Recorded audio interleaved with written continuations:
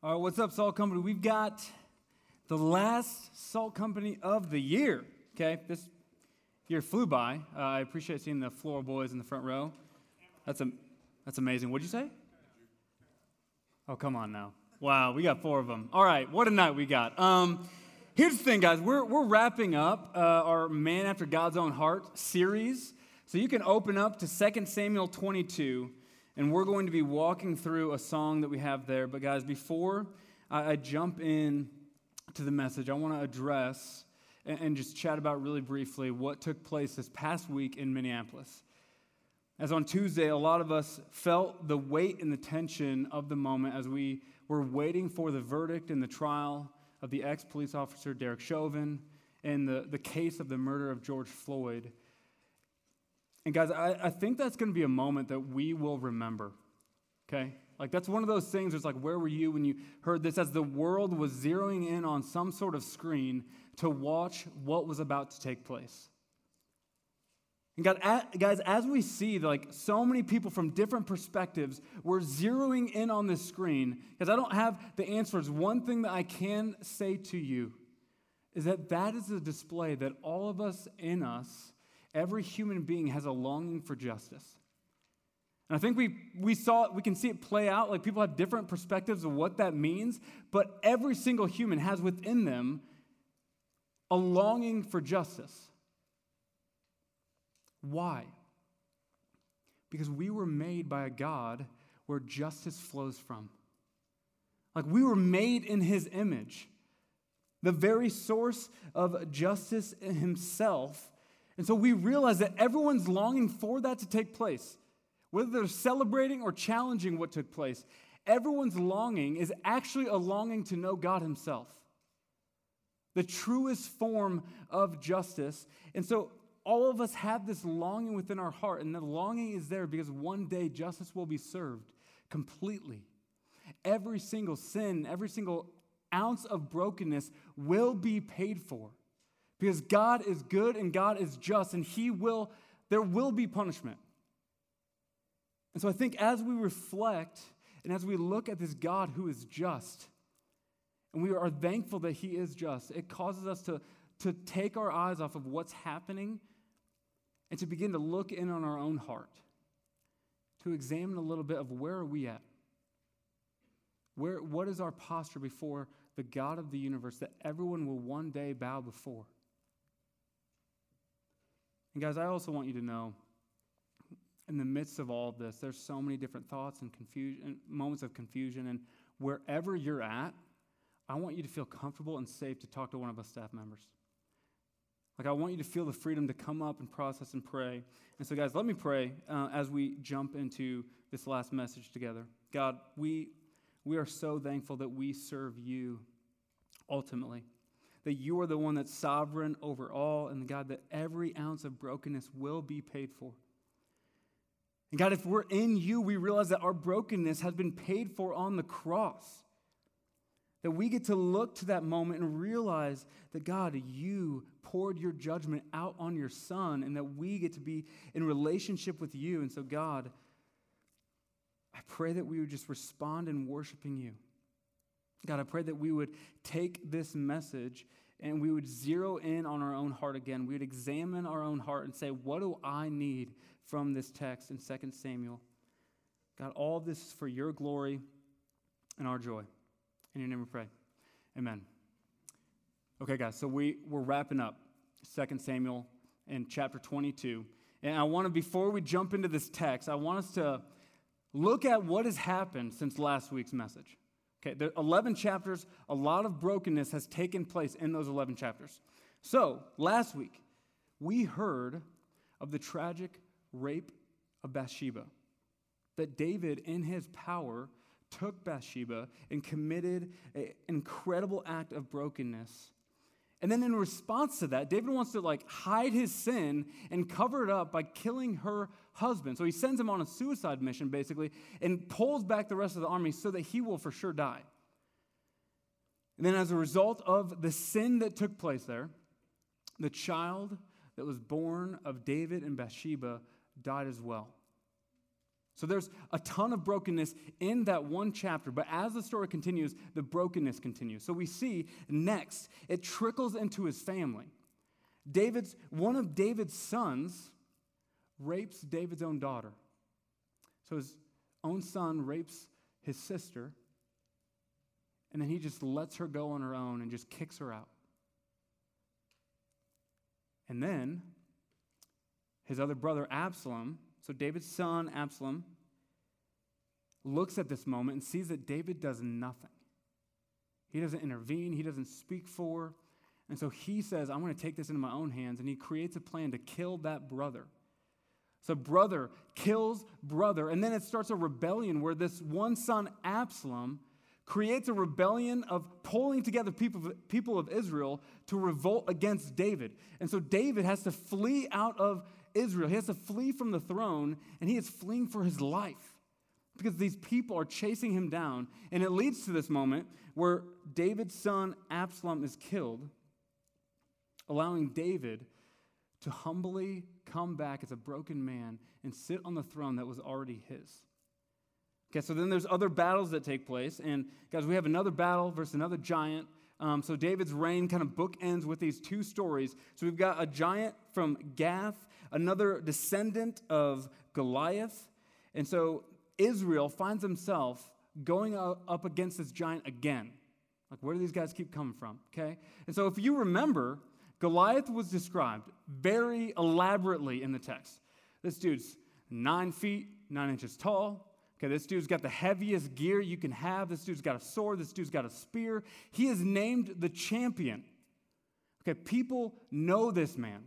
That is the description that he gets. I want to draw your attention to the description that this giant gets in chapter 21, verse 20. It says, and there was again war at Gath, where there was a man of great stature, another giant, who had 6 fingers on each hand and 6 toes on each foot, 24 in number. Okay, so just imagine. David sees Goliath, and he's like, okay, I've got this guy. Easy. Sees a dude with extra fingers and toes. He's like, I'm out. Okay, I don't want to mess with that type of man. And so actually David doesn't. Okay, another guy named Jonathan is the one that goes out and defeats this giant. And so now in this moment, as God has delivered David, he's sitting on his throne, and he's actually reflecting back over his life.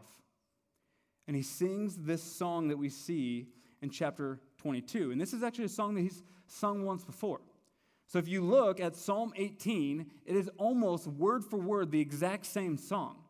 But then was when Saul was defeated and David was taking the throne for the first time. Just defeated Goliath, this little shepherd boy, and he's been honoring God in the way he lived, and he's taking the throne. He's singing this song. Now, David is singing the exact same song as he reflects back over his entire life. And so we have to realize, okay, these are some of David's last words. An important man in the scriptures, and he doesn't choose his last words lightly. And so we want to lean in to hear what are these last words as he reflects over everything that's happened in his life, okay? Because I think as we reflect as well, if someone were to ask you, how was the last year? Hard to even sum up in a sentence or two, like what all happened in the world, but also what all happened personally for us. Throughout the year, there was a ton of different difficulties that we all experienced. And sometimes it was hard to even process with other people because it seemed like everyone else was going through that as well. And in those moments, I found myself looking at the circumstance that was before me and my mind being overwhelmed more and more, just consumed by whatever was before me, the event or circumstance in front of me in my life.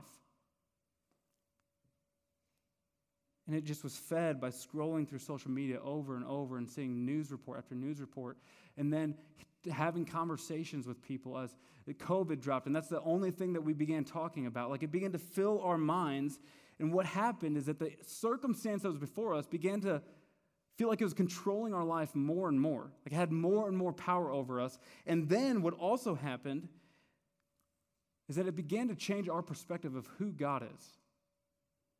Like, is God actually in control? Is God on the throne right now? Like, what is happening in the world? And we also began to look in on ourselves, and the circumstances began to determine who are we? and the wrestling and the hurt and our processing, and we couldn't even come to a conclusion. But David's going to give us a radically different perspective. He's almost going to flip the process that we might have experienced, that I experienced in this past year. Instead of looking first at our circumstance and being overwhelmed by that and letting that determine and change our perspective of God, he's going to look first at who God is, be overwhelmed by his glory and greatness, and let that change the perspective of what his circumstance is like. So let's draw our eyes to 2 Samuel 22, verse 2, where he says, "The Lord is my rock and my fortress and my deliverer, my God, my rock in whom I take refuge, my shield and the horn of my salvation, my stronghold and my refuge, my Savior. You saved me from violence. I call upon the Lord who is worthy to be praised, and I am saved from my enemies." Okay, so David is looking back over his life, and he is filled with joy and worship as he sees all the ways that God stepped in for him. He's like, God, you delivered me from the hand of Goliath. You delivered me from the hand of Saul. You delivered me from Absalom, my own son. God, there's moments where I was fleeing for my life, and I got to hide in a cave, and I found that I was hiding actually in the shadow of your wing, that you were my refuge. Where you're saying that you, God, saved me from the many different kingdoms that came to us in battle, that tried to take us over. You saved me in those moments, and it seems like as he's reflecting on him, he's filled with the greatness of God, and he just wants to declare that back to him. He wants to fix his mind on that, and then it comes to this conclusion that God is worthy of praise.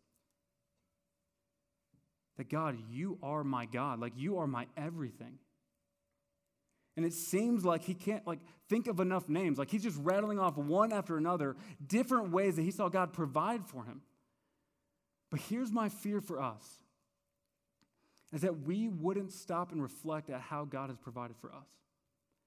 That in our life, we just get trapped in the next circumstance that we're in, and it doesn't allow us to look back and see what God has done. Like we're overwhelmed by now what is before us. But guys, I want us to stop and just think about, what has God done? Like let's reflect on this past year and think about what one of those titles that we saw stands out to you. So some of you like to plan things, okay? You like to map out what your next steps are going to be. You like to know where you're going. You like to have those answers fulfilled. And here's the one thing you couldn't do in 2020. Okay, the rug was ripped out. Like your plans were shot. And you were left like, what am I supposed to do? There's a restlessness in your heart. And you realize that God was your rock. That he was the only solid foundation that you could cling to in that moment. Some of you during quarantine experienced new depths of loneliness. And it wasn't like you could process through that with other people. And so as you sat alone, you felt a new and greater experience of depression or anxiety. Some of you, even for the first time, were caught off guard, like, what? This is something new? Like I'm experiencing anxiety and depression for the first time? You found yourself at war with the thoughts in your mind, and in that moment, you found that God was your refuge. That he was the place you could hide, that he was the shield that would defend lies from your mind and would allow you to remember and think about truth. Some of you entered college and jumped immediately into living the college scene. Sex, partying, pursuing, making a name for yourself, pleasing people, thinking that that would give you the best experience possible. And what you actually found is that it left you empty. It left you feeling broken and isolated and unsatisfied. And as you look back, you see that God was your deliverer. That God delivered you from that way of life, and he's offered you and welcomed you into a far greater life. Some of you dealt with new levels of hurt and confusion that you ever have before in your life. Crippling at times. And in that moment, you saw that God was the only one that could be your Savior.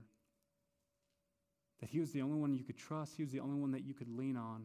So you cling to him a little bit tighter than you ever have before. And as you look back, it's a lot of times when we look back over our life, it's clearer for us. Like we can see vividly how God provided. We can easily say those names about who God was in those moments. And guys, as we've been doing leadership interviews, it's story after story after story of people dealing with brokenness and God stepping in. We get to worship him for that. But some of you, you are still in the midst of confusion. Some of you are like, Drake, that's great to reflect, but I'm hurting right now. Like I just got news about my family member. I'm dealing with this thing that I feel like I can't be open about with other people. Like I'm hurting in this moment. How do I relate to David, who seems like he's at the end of his life in an easy season, looking back? And here's what I want to say. David is looking back over a lot of victories, but also a lot of defeats.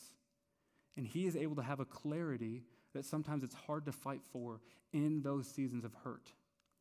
But as we look at the clarity that he has, it gives us the posture of heart that we want when we are confused, when we don't know what to think.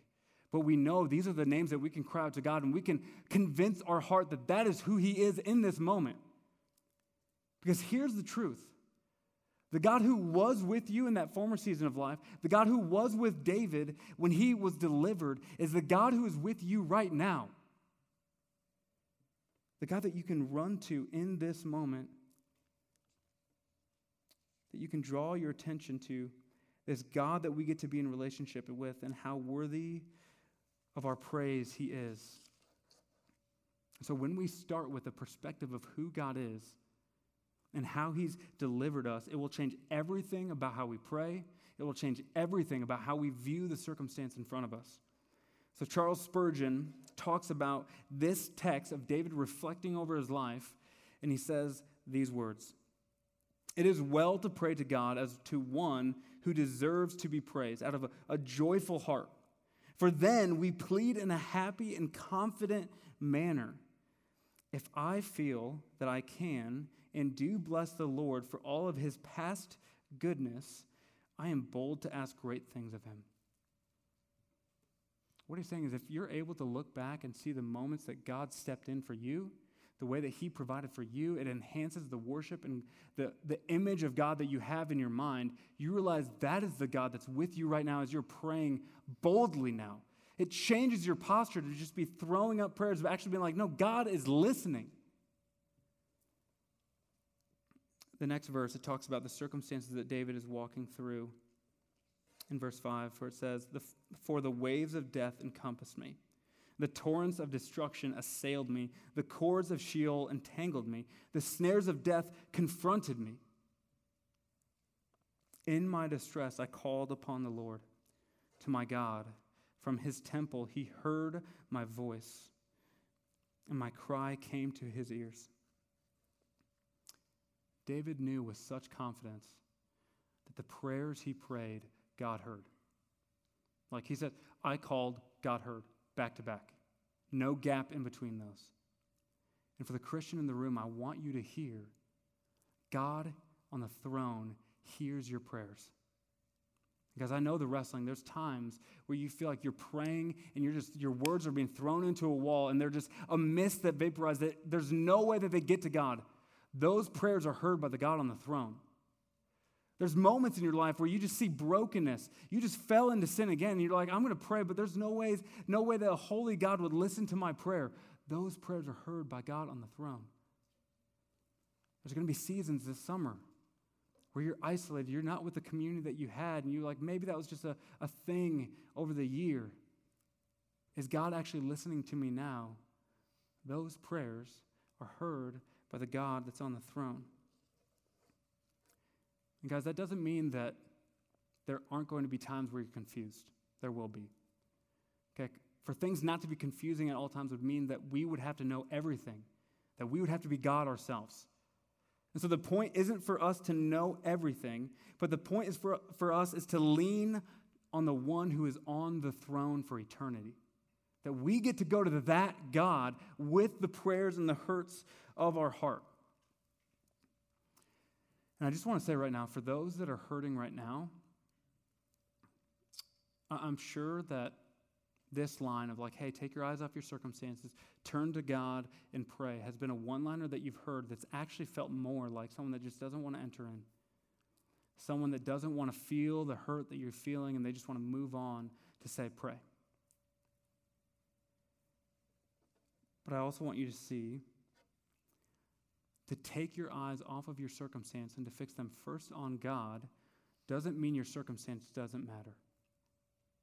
Like, let's look at David's life. The language he uses is that death encompassed me. Destruction assailed me. Cords of Sheol entangled me. Snares of death confronted me. Like, guys, the troubles that you're walking through are very real. Like, they are affecting the way that you're living, and they're causing hurt and pain. It's not that those circumstances don't matter. It's that, do you realize the one that is with you in the midst of those circumstances? That the God who is worthy of all praise, the one that's on the throne, is leaning in his ear to hear the hurt and brokenness that you're feeling, to hear your anger and frustration that you have towards him. Like, he would take the time to hear about the anger you have towards a perfect God because he loves you.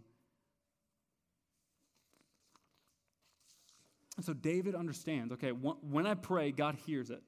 Like, there's no gap there. It's like, I called out, God heard me, but he also colors in this profound picture of God's response to his prayer. He doesn't just hear it, he takes action on it. So let's look at verse 8. It says, then the earth reeled and rocked, and the foundations of the heavens trembled and quaked. Because he was angry, smoke went up from his nostrils, and a devouring fire from his mouth. Glowing coals flamed forth from him. He bowed the heavens and came down. Thick darkness was under his feet. He rode on a cherub and flew. He was seen on the wings of the wind. Guys, David is coloring in this beautiful picture of the earth shaking, the heavens rattling, the incredible effects of the smoke coming out of the nostrils of God. And it's this picture of what happens when God steps up off his throne and steps down to this earth to intervene for your prayers. Like, he has such a clear picture of the radical effects of God bringing heaven to this earth to respond to your prayer. That heaven steps down, that God comes off his throne and intervenes. Is that the way that you view prayer? Because, guys, if I'm honest with myself, a lot of times I see prayer more like winning the lottery, or wanting to win the lottery, I should say. It's like, okay, that would be sweet. Like, I'd love to win, but I also know there's a lot of people in on this thing. The chances are pretty small, and I would love to win, but I'm probably not going to, so let's see. Let's see if I get lucky. Let's see if God can actually handle the prayers of the world. Like, we think God gets overwhelmed with all of our prayers. What would happen if we actually prayed as if God heard our prayer? What would happen if we prayed as if God was actually God and not the diminished view of him that we have in our mind? That prayer is causing heaven to bend down to this earth, to intervene for you. It might not be how you imagine him to intervene, but he's stepping in for you. And I love when it talks about on the wings of the wind, like he's coming quickly. He's coming with his anger on your behalf, with the smoke coming out of his nostrils. He's passionate in the way that he's pursuing after you. So, Soul Company, what is the prayer that you need to bring before God tonight? To the God who is your rock, who's your refuge, who's your salvation, your deliverer, the one who is worthy of praise, the one that's on the throne, leaning in his ear to hear your prayers if you prayed to him right now. What is that prayer? But I think there's another thing that we feel when it comes to prayer. Okay, like, is God big enough to hear all the prayers of everyone in all the world? Is mine just getting lost in the bunch? But we also wrestle with, who am I that an amazing God would ever listen to me? The brokenness that I see, the sin that I continue to go back to. How would God listen to me? And so David so far has laid out how amazing God is, how he's proven himself in his life, and then that picture of God controls how he prays, to know that God will step in to his every cry. And now he's going to give the reason for how he has a confidence in that. So what is the reason that God intercedes for us? The reason that God intercedes for David. Let's look at verse 17. He sent from on high, he took me, he drew me out of many waters, he rescued me from my strong enemy, from those who hated me, for they were too mighty for me. So God steps in and saves him in that moment. They confronted me in the day of my calamity, but the Lord was my support. He brought me out into a broad place, he rescued me. Why? What's the reason? Because he delighted in me. And guys, this next verse caught me off guard. Let's imagine who's writing this again, okay? The Lord dealt with me according to my righteousness. According to the cleanness of my hands, he rewarded me. What, David? Do you remember what happened in chapter 11? Like, people aren't just going to skip over that. Like, God isn't just going to not see that taking place in your life. How could you ever say that the Lord is going to judge you based on your righteousness? If we're being honest today, it's like the last thing I feel like you'd want to be judged on is your own righteousness. And for you in the room tonight, you know as well that the last thing you would want to be judged on is your own righteousness or lack thereof.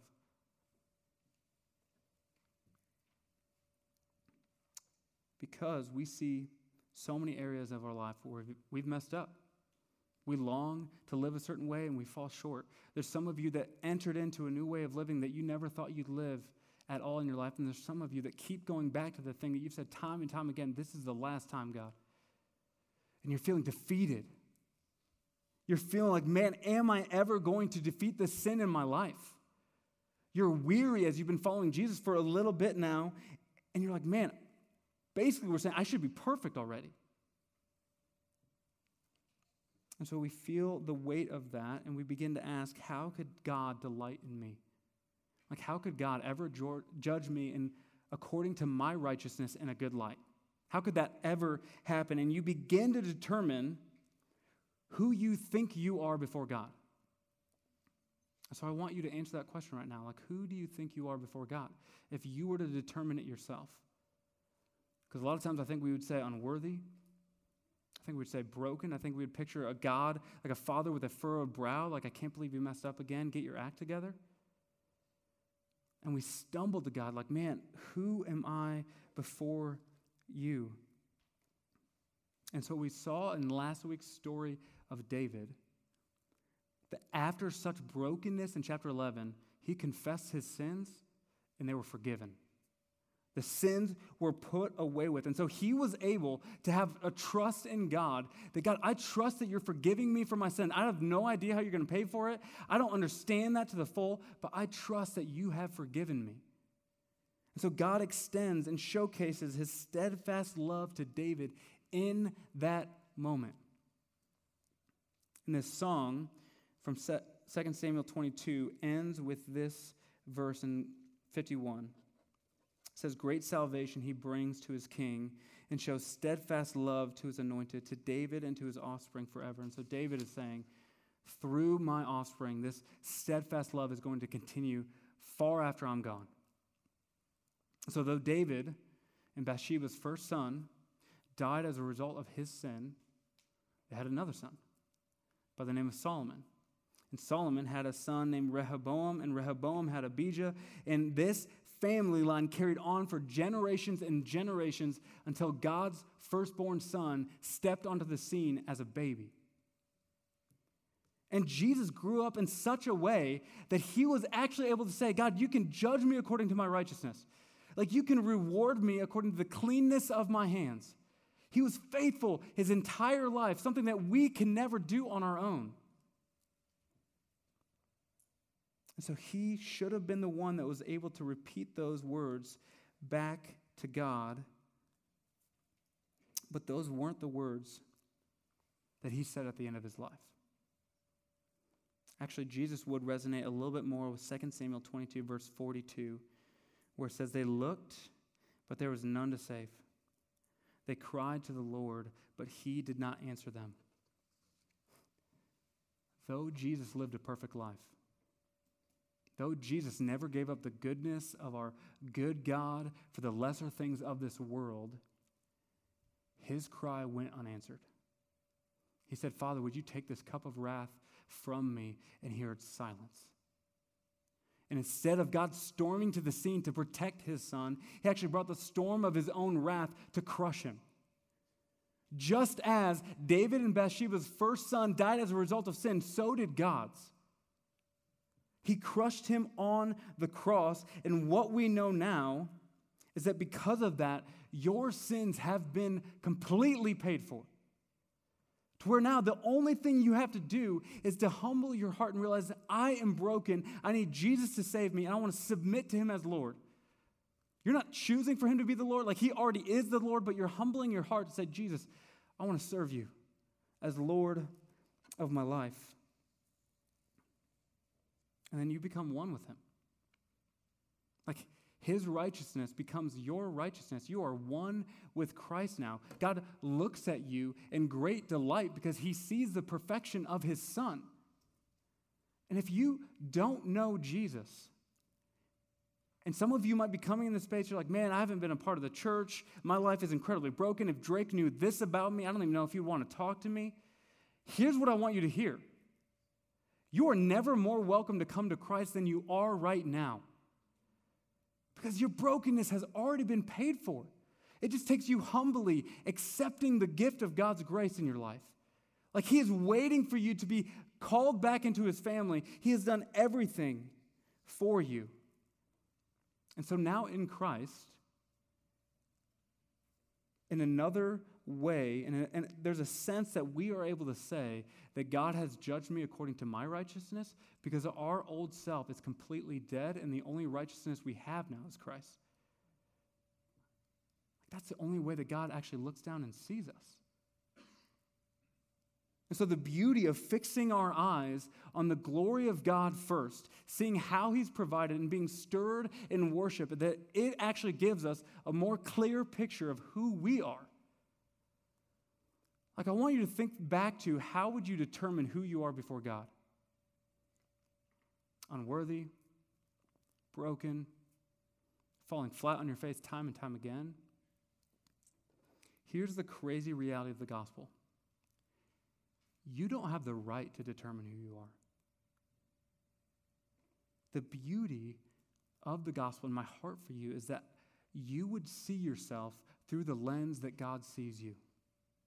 Like that song, I am who you say I am, that you would actually believe that you would see the delight that he looks at you, that God is the only one that has the right to determine who you are, and the way that he determines you is that you're forgiven, that you're loved, that he delights in you, that you are his kid now. And that is the truest thing about you. And so now, we're able to join in with David. We're able to look back at ways that God has provided for us, but we also have something greater than David. Because we can look back to the cross and see the ultimate way that God dealt with our brokenness for eternity. So how do you know God loves you in this moment? Look back to the cross. How do you know that God is present and cares about the burdens that you're feeling? Look back to the cross. How do you know that he has your future in his hand and he cares about your future? Look back to the cross and see that he sealed your eternity there. You don't need to overcomplicate things. You don't need to know all the theological answers. Here's the beauty of it. It's the cross that changes everything about you. It's a simple message, but it profoundly affects who we are, and we want to fix our gaze on it for the rest of our life, well into eternity. Here's a response that we had in one of the applications for leadership that I love. They said, I actually figured out that every single one of your structures or sermons are structured the exact same way. You just talk about the gospel. I was like, you figured us out, okay? That, Like, that is the message that we want to proclaim to you week after week after week, because that is the message that changes everything. And here's the thing. As you look back to the cross, you see the God who is with you then, who is with you now, and who will be with you into your future. You can know for certainty that he is with you now by looking at how he provided for you then. And so as you go on into the summer, as some of you go back to families that are a little more difficult, as some of you go back to old friendships that you've changed a lot this year and you're not the same person you were, and so you're trying to interact with, how am I going to hang out with them? How am I not going to be my old self, but I want to be a light to them as well? Some of you are like, man, I've experienced a community that has radically changed who I am. Here's the joy that you get to have going into the summer, and here's what I want you to know. The same God that provided for you at the cross is with you now and will be with you this summer. That he is your rock. He is your fortress, your deliverer, your God, your rock in whom you take refuge, your shield and the horn of your salvation, your stronghold, your refuge, and your Savior. That incredible God who is with you is the one that you'll be able to bring every cry of your heart to this summer and for the rest of your life. And the reason that you can have confidence that he will lean in to hear your prayers because you're his kid now, that he delights in, and nothing can change that. And we see the beauty of worshiping a God that we realize neither height nor depth nor angel nor demon nor things present nor things to come nor power could ever separate us from the love of Christ. And that God is worthy of our praise. Let's pray.